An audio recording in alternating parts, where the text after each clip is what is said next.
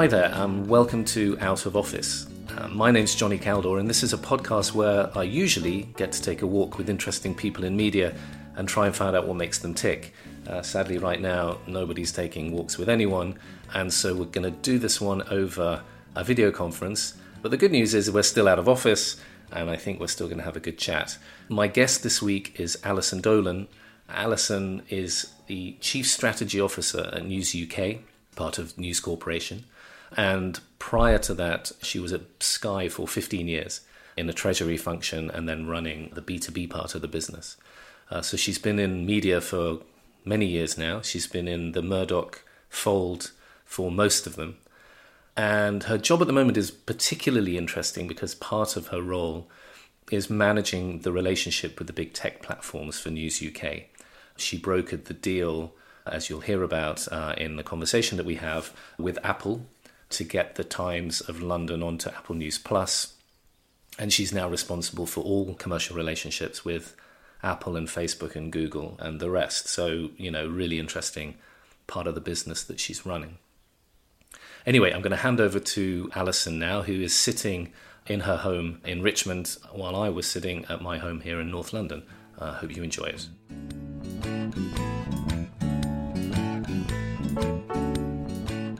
Okay, so here we are. Hello. Hi. So we're not in a park, which is a shame. So the whole idea was we were going to go for a walk together. I know, but if we went to Richmond Park now, we would be policed to the fact that we were 2 meters apart. We would definitely, because we don't look like we're part of the same household, we would definitely get told off. But yeah, here we are. At least we're out of the office, which is it's the brief, right? For our chat is to get out of the office and have a chat about stuff. So we've fulfilled the brief partly. We've fulfilled the brief, haven't we? So I'm going to start with, I think, let's start with News UK and just like the transition from your role at Sky to turning up at News UK. It'd be good just to start there, I think, right? And how that felt and what was the role you took on and then how was that transition to what you're doing now? Yeah, I mean, it's coming up for 3.5, 4 years now. And transitioning out of Sky happened by degrees because I had been the deputy MD of Sky Business, which was the B2B side of Sky. So anytime you see Sky in a pub or a hotel, it's run by a separate team within Sky who handles the commercial customers.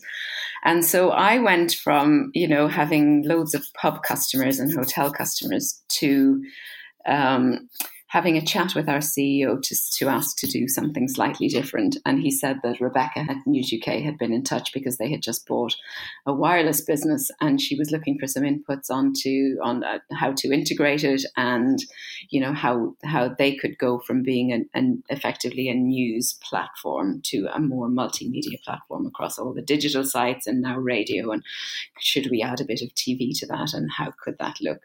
And did I want to go over there for a few months and work with Rebecca? So I thought, sure, this is going to be phenomenally interesting. But I think deep down I was expecting Sky and News UK to be pretty similar. They were both News Corp companies. Rupert had been involved with both of them pretty heavily. We had James Murdoch as CEO at Sky for a number of years, and then he had gone to News UK. And so we really felt a deep link. But the reality of how similar they are was something I wasn't expecting at all. And as companies, they couldn't be more different, really. And of course, in terms of the sectors in which they operate, pay TV has grown at a phenomenal rate, driven largely by Sky and its investment in sport and in entertainment programming.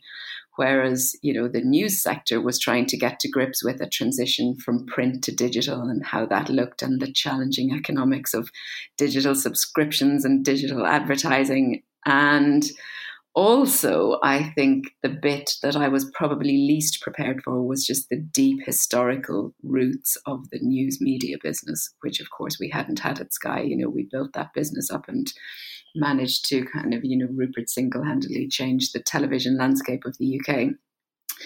But the roots in newspapers go very, very deep, and the old rivalries and the editorial rivalries and the management rivalries were both something I was unprepared for and knew nothing about, so I was constantly putting my foot in it by suggesting that we work with, X at Y title, only to be told that, we don't speak to them and we don't really work with other newspapers. And so that, I think, took a lot of getting used to for me, as did working in a sector that, was all about where's the next revenue stream coming from? What new tech can we introduce that will create another revenue stream for us? And we had done plenty of that, to one which had to consider just as much how you protect your existing revenues and, really think hard about what products you can develop from an audience that loves you and trusts you, but which is shrinking and aging. And you've been there 3 and a bit years now. Yeah, about 3.5, I guess. And how's the role changed since you got there? Yeah, so the role that I came in to do was very focused on integrating wireless and how we maximise the investment that News UK had put into this radio business. And I think part of the early challenges there were training a company that had only ever been about newspapers how to make best use of these great radio stations that they had bought, and that took a while. But now it truly is a properly multi-platform business, and there's so much interaction between the titles and the radio stations and talent sharing and just, the publicity that goes between the newspapers and the radio stations. But yeah, about 6 months ago, I guess, my role was started to focus far more on the relationship with the tech platforms and how we help to address some of the, I use the word dysfunctional. Certainly it's an imbalance in input and output between news content and the platforms. We focus probably on Google more than the others, I think quite rightly, because there's such a large contribution made by news titles to the Google ecosystem, to search in particular. When people search for almost anything, some element of content that has been published by newspapers and their digital sites will appear against that in search. And yet the money that is returned to publishers as a result of that is not what it should be. And particularly in the times that we're in now, as more and more kind of worried people turn to Google to look for information, increasingly our content, because it's verified and it's fact-checked and it's trustworthy, is appearing against some of those searches. And so we have in the last couple of weeks really tried to actually work together as a sector, almost in an unprecedented way, to make our case to Google to change the economics and change the way that things work on an advertising level, to suspend publisher fees, to increase the share of advertising revenue that publishers take. So let's see what comes of that. But I think, those platforms and Facebook, I think, have slightly got ahead of this curve, and they have made financial commitments to spending, specific amounts of money with publishers. But Google have been very silent in all of this. And I really do fault them for that, because they continue to drive people to the Google search ecosystem, partly fueled by the content that we put out at great expense to us, and I'm not just talking about News UK. I mean, it's news publishers all over the world. And the coronavirus has presented a particular challenge because a lot of brands have chosen not to advertise against this content. Yes, I've been seeing that. So, more people than ever before are coming to our titles to look for information. And yet, and so in terms of audience numbers, we're seeing a huge uplift, but the money isn't following it. And Google have been a big influence and facilitator in all of this. So, they really do need to step up and help out here. So we're waiting over the next few days to see what comes of that. Do you think, so whatever sort of deal you do or the industry does with Google now, is that going to stick though? Is this setting a precedent for the future? I would love to think that whatever measures they're prepared to take in a crisis ultimately would be a bit more durable. But they certainly need, I think, to step up and support publishers during the lockdown, when People are not able to get out and physically buy papers, and consumer behavior is really changing, and they are benefiting from this, and they need to support us.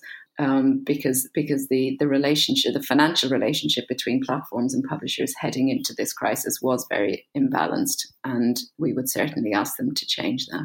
And what about Apple? I mean, obviously there was big news with Apple News Plus launching, last year now. Yeah. It's been a while now, and you were kind of anchor tenants in Apple News Plus in the UK. Yeah. Can you talk at all about kind of how that's been? Yeah, we're quite a few months in now. Well, we just marked the 6-month anniversary of our participation in it, and certainly there was nervousness on our part going in. What would it do to our direct subscriber base as the time? And I should say that it's only the Times that is in Apple News Plus, but the Times is a very prestigious part of our stable, and it's one where we have a strong and growing digital subscriber base. And we were worried about cannibalization of that base. And we were worried about training people to read our content outside of our own apps and outside of our own websites, and what might that do.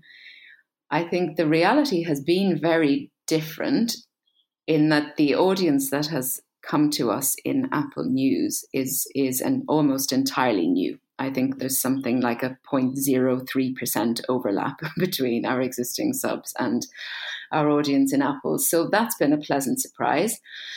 And as Apple is ever very tight-lipped with how the product is going, how many subscribers they've brought in. So I would say that on a financial level, it has a long way to go. You're probably aware that the model is that Apple charges a subscriber to News Plus £10 a month, $9.99 a month, and they take 50% of that, and the remainder is shared between all of the publishers in the Apple News ecosystem, which includes a very large number of magazines, according to how much time readers spend with their content.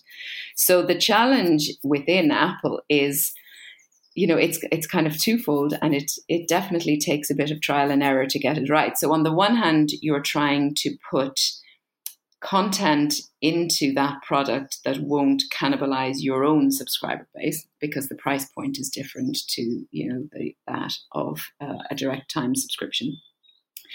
And yet you need to put both a sufficiently large volume and sufficiently good quality so that you can maximize your share of the readership within Apple News, so that it actually becomes a meaningful revenue stream for you. And getting those two to sit comfortably together has been the test for us. And it takes a while. And, I think we were very cautious initially. And the content that we put in was probably not our most valuable content. And we have evolved that over the 6 months, but it is always by take a deep breath, let's put some more in, let's put some more of the more valuable content in, the comment, the analysis, some of the magazine content, and, see what happens. But we have not damaged the subscriber base in any way, and hopefully that continues. But nor would I say it has turned into a meaningful, like a material revenue stream for us. To me, success would be that you can have a direct subscriber base that is happily coexisting with an off-platform reader base, but where that off-platform base is generating you some decent revenue. And we're definitely not there yet. But it's no secret that you have kind of a sweetheart deal, right? I mean, you don't have to be in the know to know that every other publisher needs to publish their entire product on Apple News Plus. There's no kind of picking and choosing, and yet you seem to have the luxury of being able to say what goes in and what doesn't go in. So you have a slightly different relationship with Apple to the rest of the publishers on the platform, don't you? Well, it's not so much that, but it's more about how it's surfaced to people and how discoverable it is, and how, just how to navigate around it within the Apple product. So it's not necessarily about withholding content, but there are ways of managing what goes in. And Apple has a way to go to get the reading experience within that product to become anything like the beautifully curated reader experience that most news publishers have created within their own apps. Yeah. I think what's really interesting, I mean, without kind of dragging up the past, thinking about Alicia, which was this project that we were working on. Yeah, which was how I met you. Yeah, back in 2009, which, for the people who don't know, listening to this was going to create something very similar to what Apple News has become, but, a decade earlier. Even back then, the big fear from a lot of the publishers we spoke to was this cannibalization fear that they were going to lose subscribers to a lower priced product. Yeah.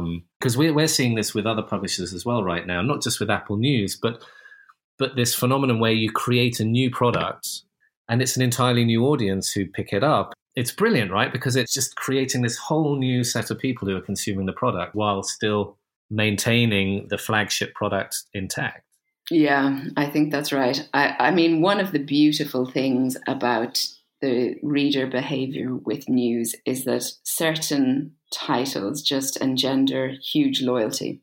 And you will know this, there is a whole group of people whose parents read the Times, who will only read the Times, who will only subscribe to the Times. And frankly, you'd have to go a long way to persuade them not to subscribe. And they are the most loyal subscribers, and we love them. Then there's a group of people who really like the Times, but will also read other titles, or they'll dip in and out of other titles. Their main loyalty is to the Times, but is not exclusive. And so you have a challenge as to how you maximize their engagement with you and your content, and you persuade them to subscribe to you, and you continue to give them an experience that they love. But we know, for example, that the majority of our readers read at least 3 or 4 other titles, or they will dip in and out of 3 or 4 other titles, including, the BBC and other news publishers. So having an exclusive relationship with people, or setting up a business model that's based on having an exclusive relationship with readers, I think increasingly is really going to limit your audience. And so I think you have to try to create both products and price points that recognize that. I don't read the Times exclusively. I read any number of titles, including, non-daily news publishers like The Economist and The Spectator, The Week, and, as well as I look at The Guardian.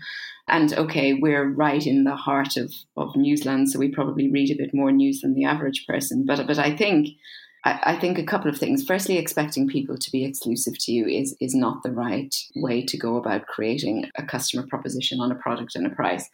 But also, I think these Uber subscriptions, that means you can put down the Times and then pick up the Telegraph, and then you finish reading the Telegraph and you read the FT. People don't read like that either. I think where people do read multiple publications, they're following a specific topic through, and they want different takes on a specific topic. And I think that's where aggregators are really interesting, because that is what they do. They will have 3 or 4 different publishers' takes on either an event or, a trend.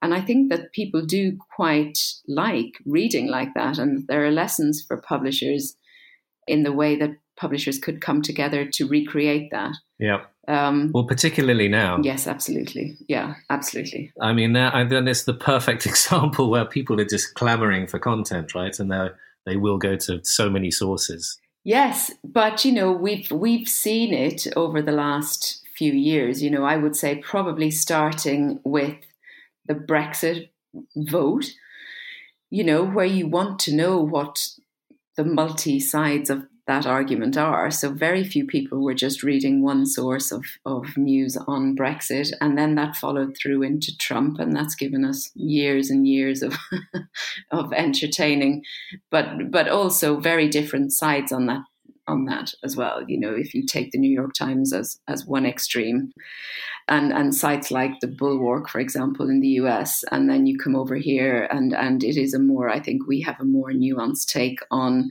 US politics than some of their own titles. So one phenomenon that we've seen here is a real growth in our international audience, primarily coming from the US, because they want a British take on their politics, finding that, particularly where Trump is concerned, their own news publishers have become very polarized.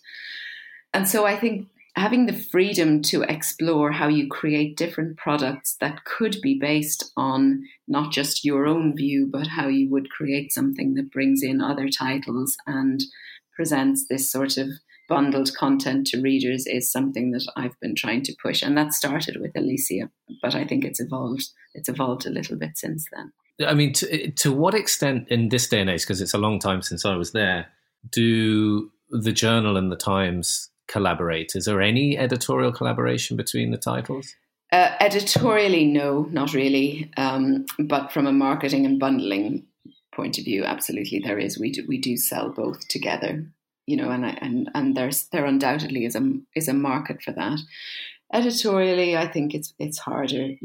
Undoubtedly the editors talk, but editorial independence, as you well know, is one of the sacred cows. But I think on the marketing side, there are many opportunities, and we need to create more of them. And it can't just be with News Corp own titles. I mean, I would be all for creating, I think, probably topic-related bundles with other UK titles as well. It just is a bit more sensitive, particularly given some of the historical relationships that I've talked about. Yeah. So while we're on the UK, it'd be interesting just to, because this is kind of, it feels like it's happened now. The VAT story. I guess just a few months ago, it just kind of reared its head with News taking HMRC to court and winning. Yeah. And then suddenly it becoming part of the budget this year. Were you involved in those discussions at all? Oh, only on the margin. Our brilliant legal and Times editorial teams were the ones that led it. But the budget actually went further than I think anybody was expecting, in that it included books in this ruling as well, which, hadn't been part of our case. Right. But I think, it's a real break for publishers. I think for book publishers here, it will really help in the battle against Amazon. And obviously for newspapers, it helps to change, some of the digital economics. You can imagine just taking it a step further. So obviously the ruling is around digital editions. It's very clear it has to be an edition. Yeah. Why not just news? Why does news that you deliver beyond the confines of an edition have to be subject to VAT? I mean, at the point at which now it's digital and it's packaged up into a bundle, and therefore you don't have to pay VAT. As soon as you unbundle it, you pay VAT on it. That now starts to seem a little bit illogical. Do we go further now? Is that the next step? Possibly it's the next step. I mean, the basis of the original complaint had been that the newspaper itself is zero rated for VAT, and yet its direct replica digitally is not. And so that was a relatively easy case to bring. And it was the same on books and ebooks. And so it wasn't necessarily on the basis that this is news and, the Sun's website, which is updated constantly, for example, is not an edition. But probably you would have thought the VAT ruling back in the day, decades ago, was because it was news. I mean, there wasn't, then the only way of delivering news was an edition. Yes, absolutely. And the newspaper was the format in which news was put out back in the day. Yeah. So I would very much hope that it does evolve. But the basis of the case was you take a print format and you take a digital format of an identical product, and you shouldn't be treating the two differently. Yeah. And so are the legal teams now lobbying for the next step? I couldn't possibly comment on that. One would imagine you might be. It would seem to be a reasonable fight to fight, wouldn't it, right now? Yeah.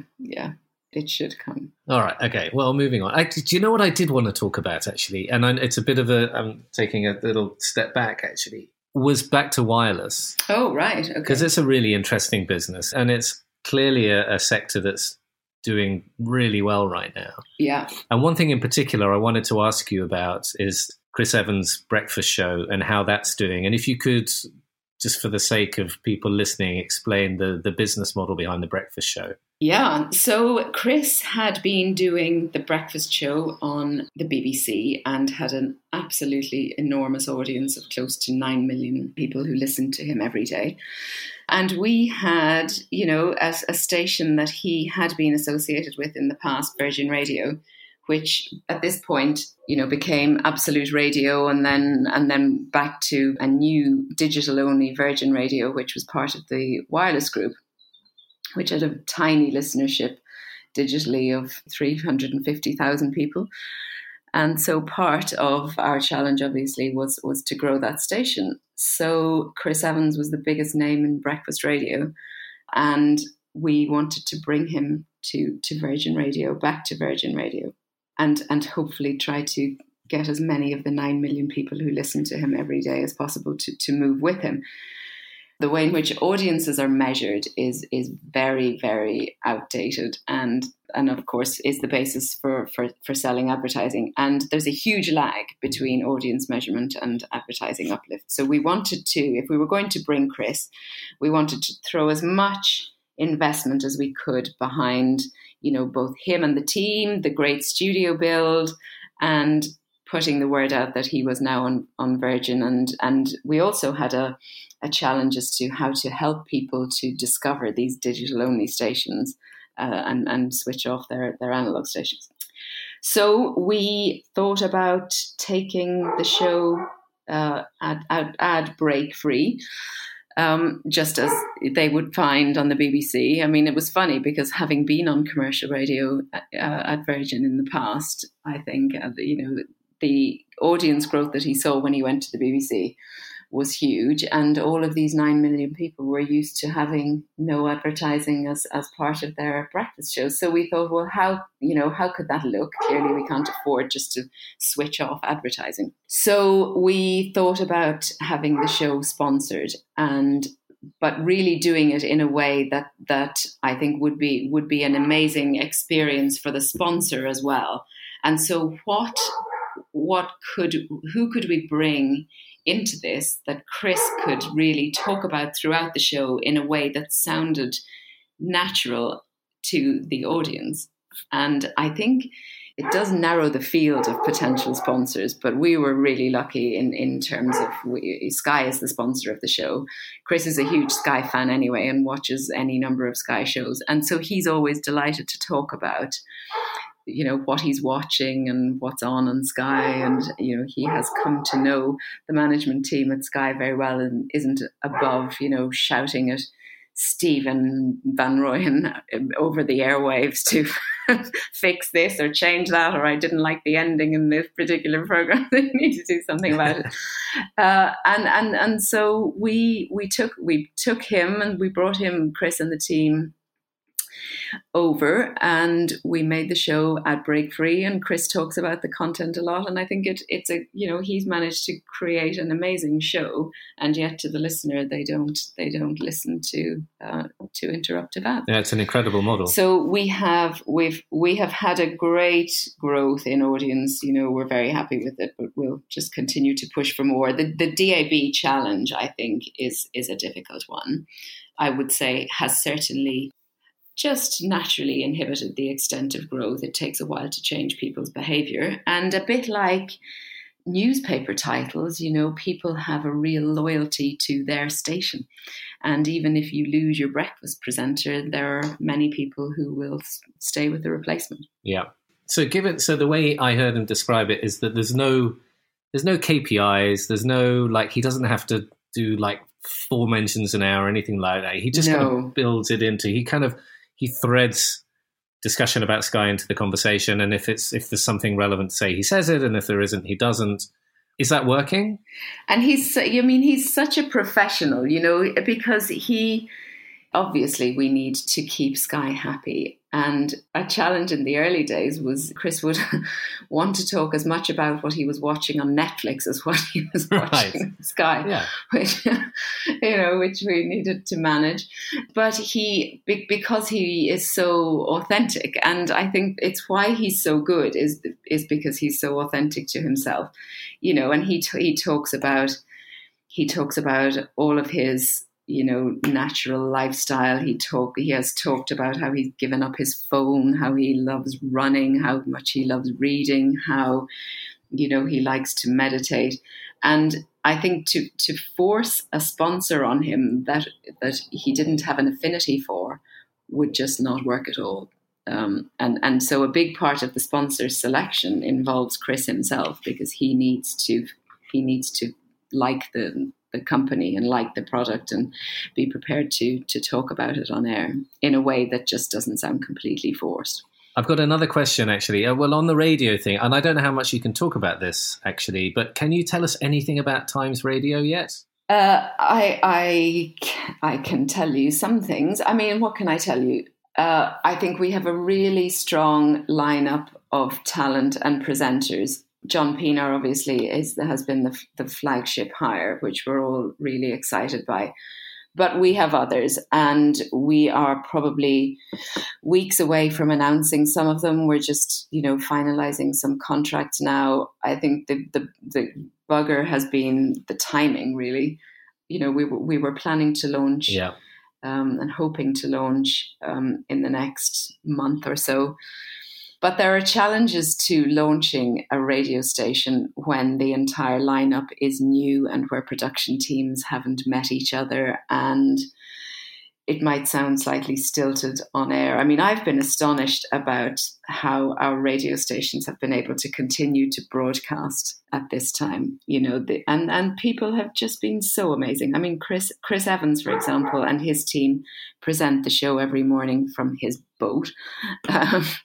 We've set, many of the DJs up with just computer kits so they can broadcast from home. Christian Williams at the weekend sent me a screenshot of his setup at home. He said, I'm broadcasting from my cupboard, and you could see his little setup. And yet they sound amazing on air.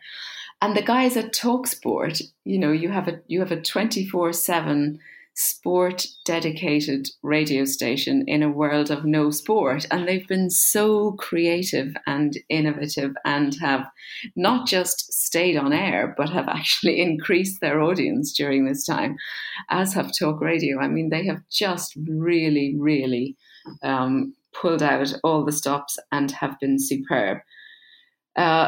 But, part of the reason they've been able to do that is that you've got some very tightly knit production teams and talent, and the production team know each other very well. And that's slightly more challenging when you're launching something that is entirely new, where we're bringing presenters in from outside of News UK, and also how they then fit with the Times brand. So, it's a tricky launch. We will absolutely try and get it to air as quickly as we can. But I think we would prefer to defer it slightly if we felt that the people not being familiar with each other's working practices and not familiar with each other would compromise the output. We won't do that. And is it going to be, is the commercial model, is it going to be ad break or sponsorship? A bit of both. Ideally, ad break free. We're working on it.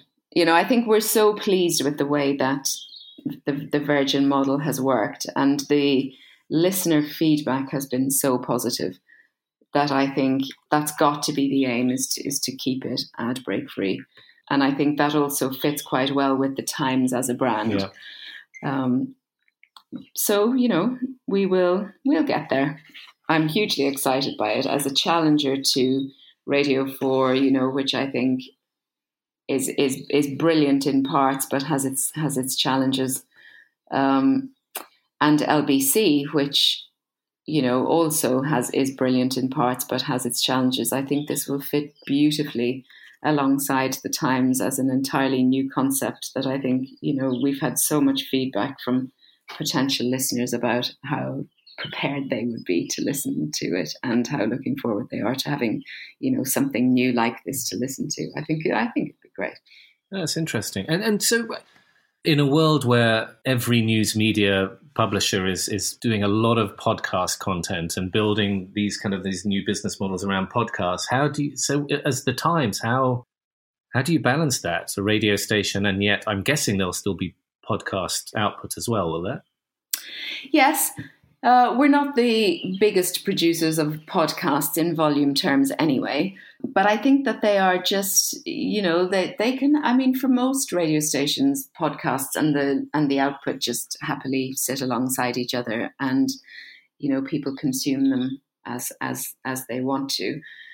I think you and I I've been completely bowled over by podcasts. I absolutely love the medium, and my good running for my Spotify, lists have changed, and I can't remember the last time I listened to music now on a run. I'm pretty much podcast through and through, and I just love the condensed format. But I don't necessarily think that they get in the way of radio listening. I mean, you go to them in two different moods, I would say, and I think that's the spirit in which we're coming at this, is that there's an audience for live radio.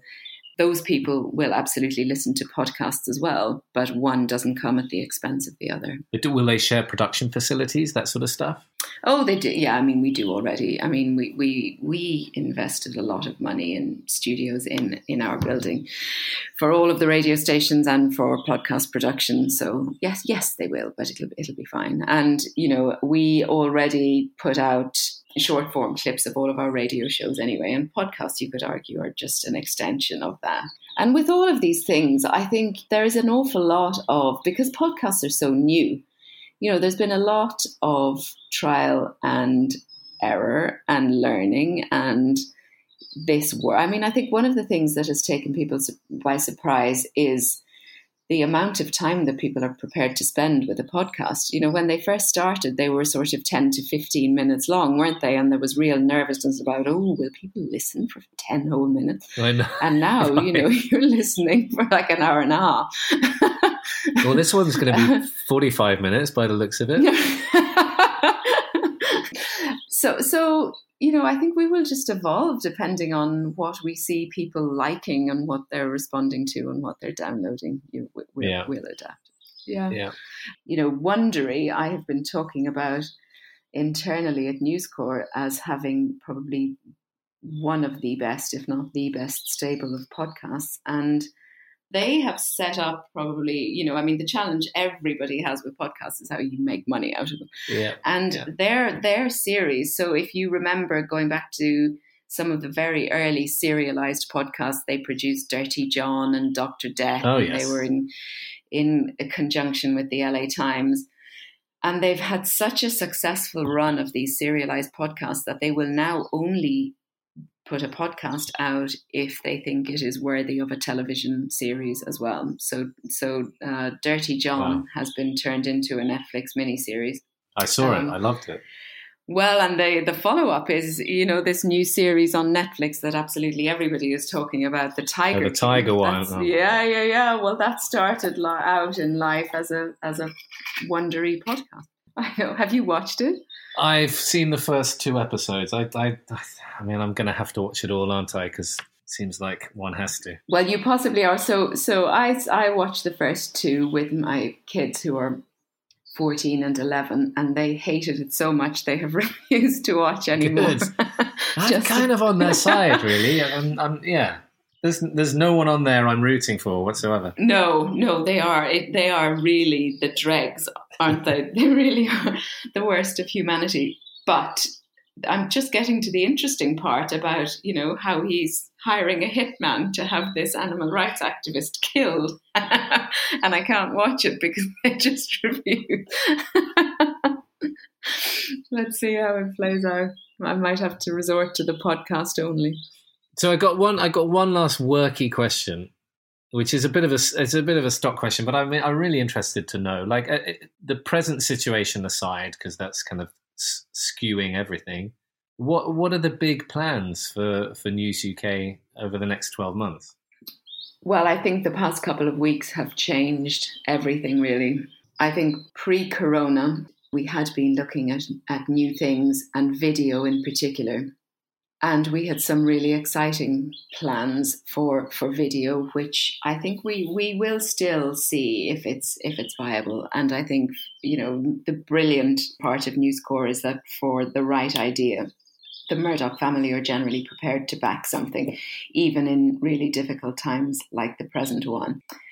But I think, we now need to slightly focus on how consumers' behaviour is changing and what elements of that change I think are durable and will be sustained once all of the lockdowns have been lifted, and I think the world will go back to being what it was, but I think there are some changes that are likely to last. And I think over the course of the next 18 months, until we have a vaccine or at least a very well proven cure, I think people will be wary of large crowds. And so I think events businesses will need to evolve. Sport will need to evolve, or at least, think about how it's performed and what sort of, audiences there are. And so I think the challenge for us now is to try to figure out what elements of these. I mean, the big switch we've seen is out of print readership and into digital. How sustainable is that? I think probably very. And how do we take that and, capitalize on it in a way that both sustains and grows the business? And I think that is the very pressing challenge now, but I don't think it's a challenge that will go away anytime soon. And it was there before, but there's been such an accelerated change in reader behavior that, we need to adapt our newsrooms. We need to adapt the way we source news and the way we put content out to meet readers' requirements in a digital world, which are different to a print world. I think on the radio stations, the great role that they have played is being companions to people at home. And so how do you keep that and grow your audiences at the same time and grow the digital world of audio to encompass everything from, adding video to your podcasts, adding video to your digital radio stations. What is it that we can do to really create a great digital world around what was once a traditional radio station? And I think, there is a lot to be done in the world of video, particularly, the BBC license fee is under review. I mean, I think that creates such a different dynamic for this country, where I think a lot of people accept that by paying the license fee, it ties you into the world of broadcast television. If that link is broken, what happens to over the top versus linear broadcast, I think, is phenomenally interesting. And for us, it's an area that was of interest even before the coronavirus. But I think we will look to really try and do something exciting there. So there's loads to do, but there is very definitely a short-term challenge. I suspect James is very happy about the BBC potentially changing the whole model and the license fee going away. I would imagine he'd love that. Yes, he definitely will. Look, I think we have a unique challenge in this country, which is we have some very strong public service broadcasters, but we also have the likes of Sky, for example, who do a huge amount now that would fit into the original remit of a PSB. They provide independent news, for example. They provide a huge amount of programming from British-based producers and filmmakers and content providers. And a lot of the original remit of the PSBs was exactly that. And so I think, look, the whole landscape needs to change anyway. And I think the regulators here have a real challenge about how they protect the good elements, but open the PSBs up to the competition that I think they've been shielded from to date. There's an immense amount to look forward to. We just need to get through this very challenging time now. We've been talking for over an hour, so I think we probably have to draw this to a close. So I'm just going to say thank you so much. It was really good chatting, and actually it kind of worked, right? We didn't need to be walking in Richmond Park.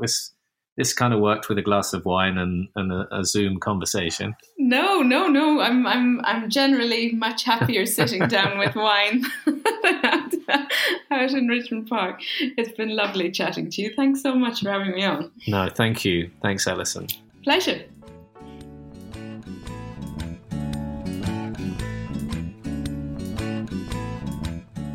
Okay, so there it was. That was our second podcast. Hopefully you found it enjoyable. It was actually quite good recording it. I think we're probably going to be sticking to this format for some time to come, given that going for walks with friends in parks right now is somewhat frowned upon. But anyway, if you did enjoy the podcast, please do subscribe to it, like it, share it with friends. You can find it which I guess you already have done because you're listening to it on most podcast players, but also you can find it on our website, pugpig.com, where you can see lots of other interesting things about what we're up to as a business. Anyway, thanks again for listening, and see you next time.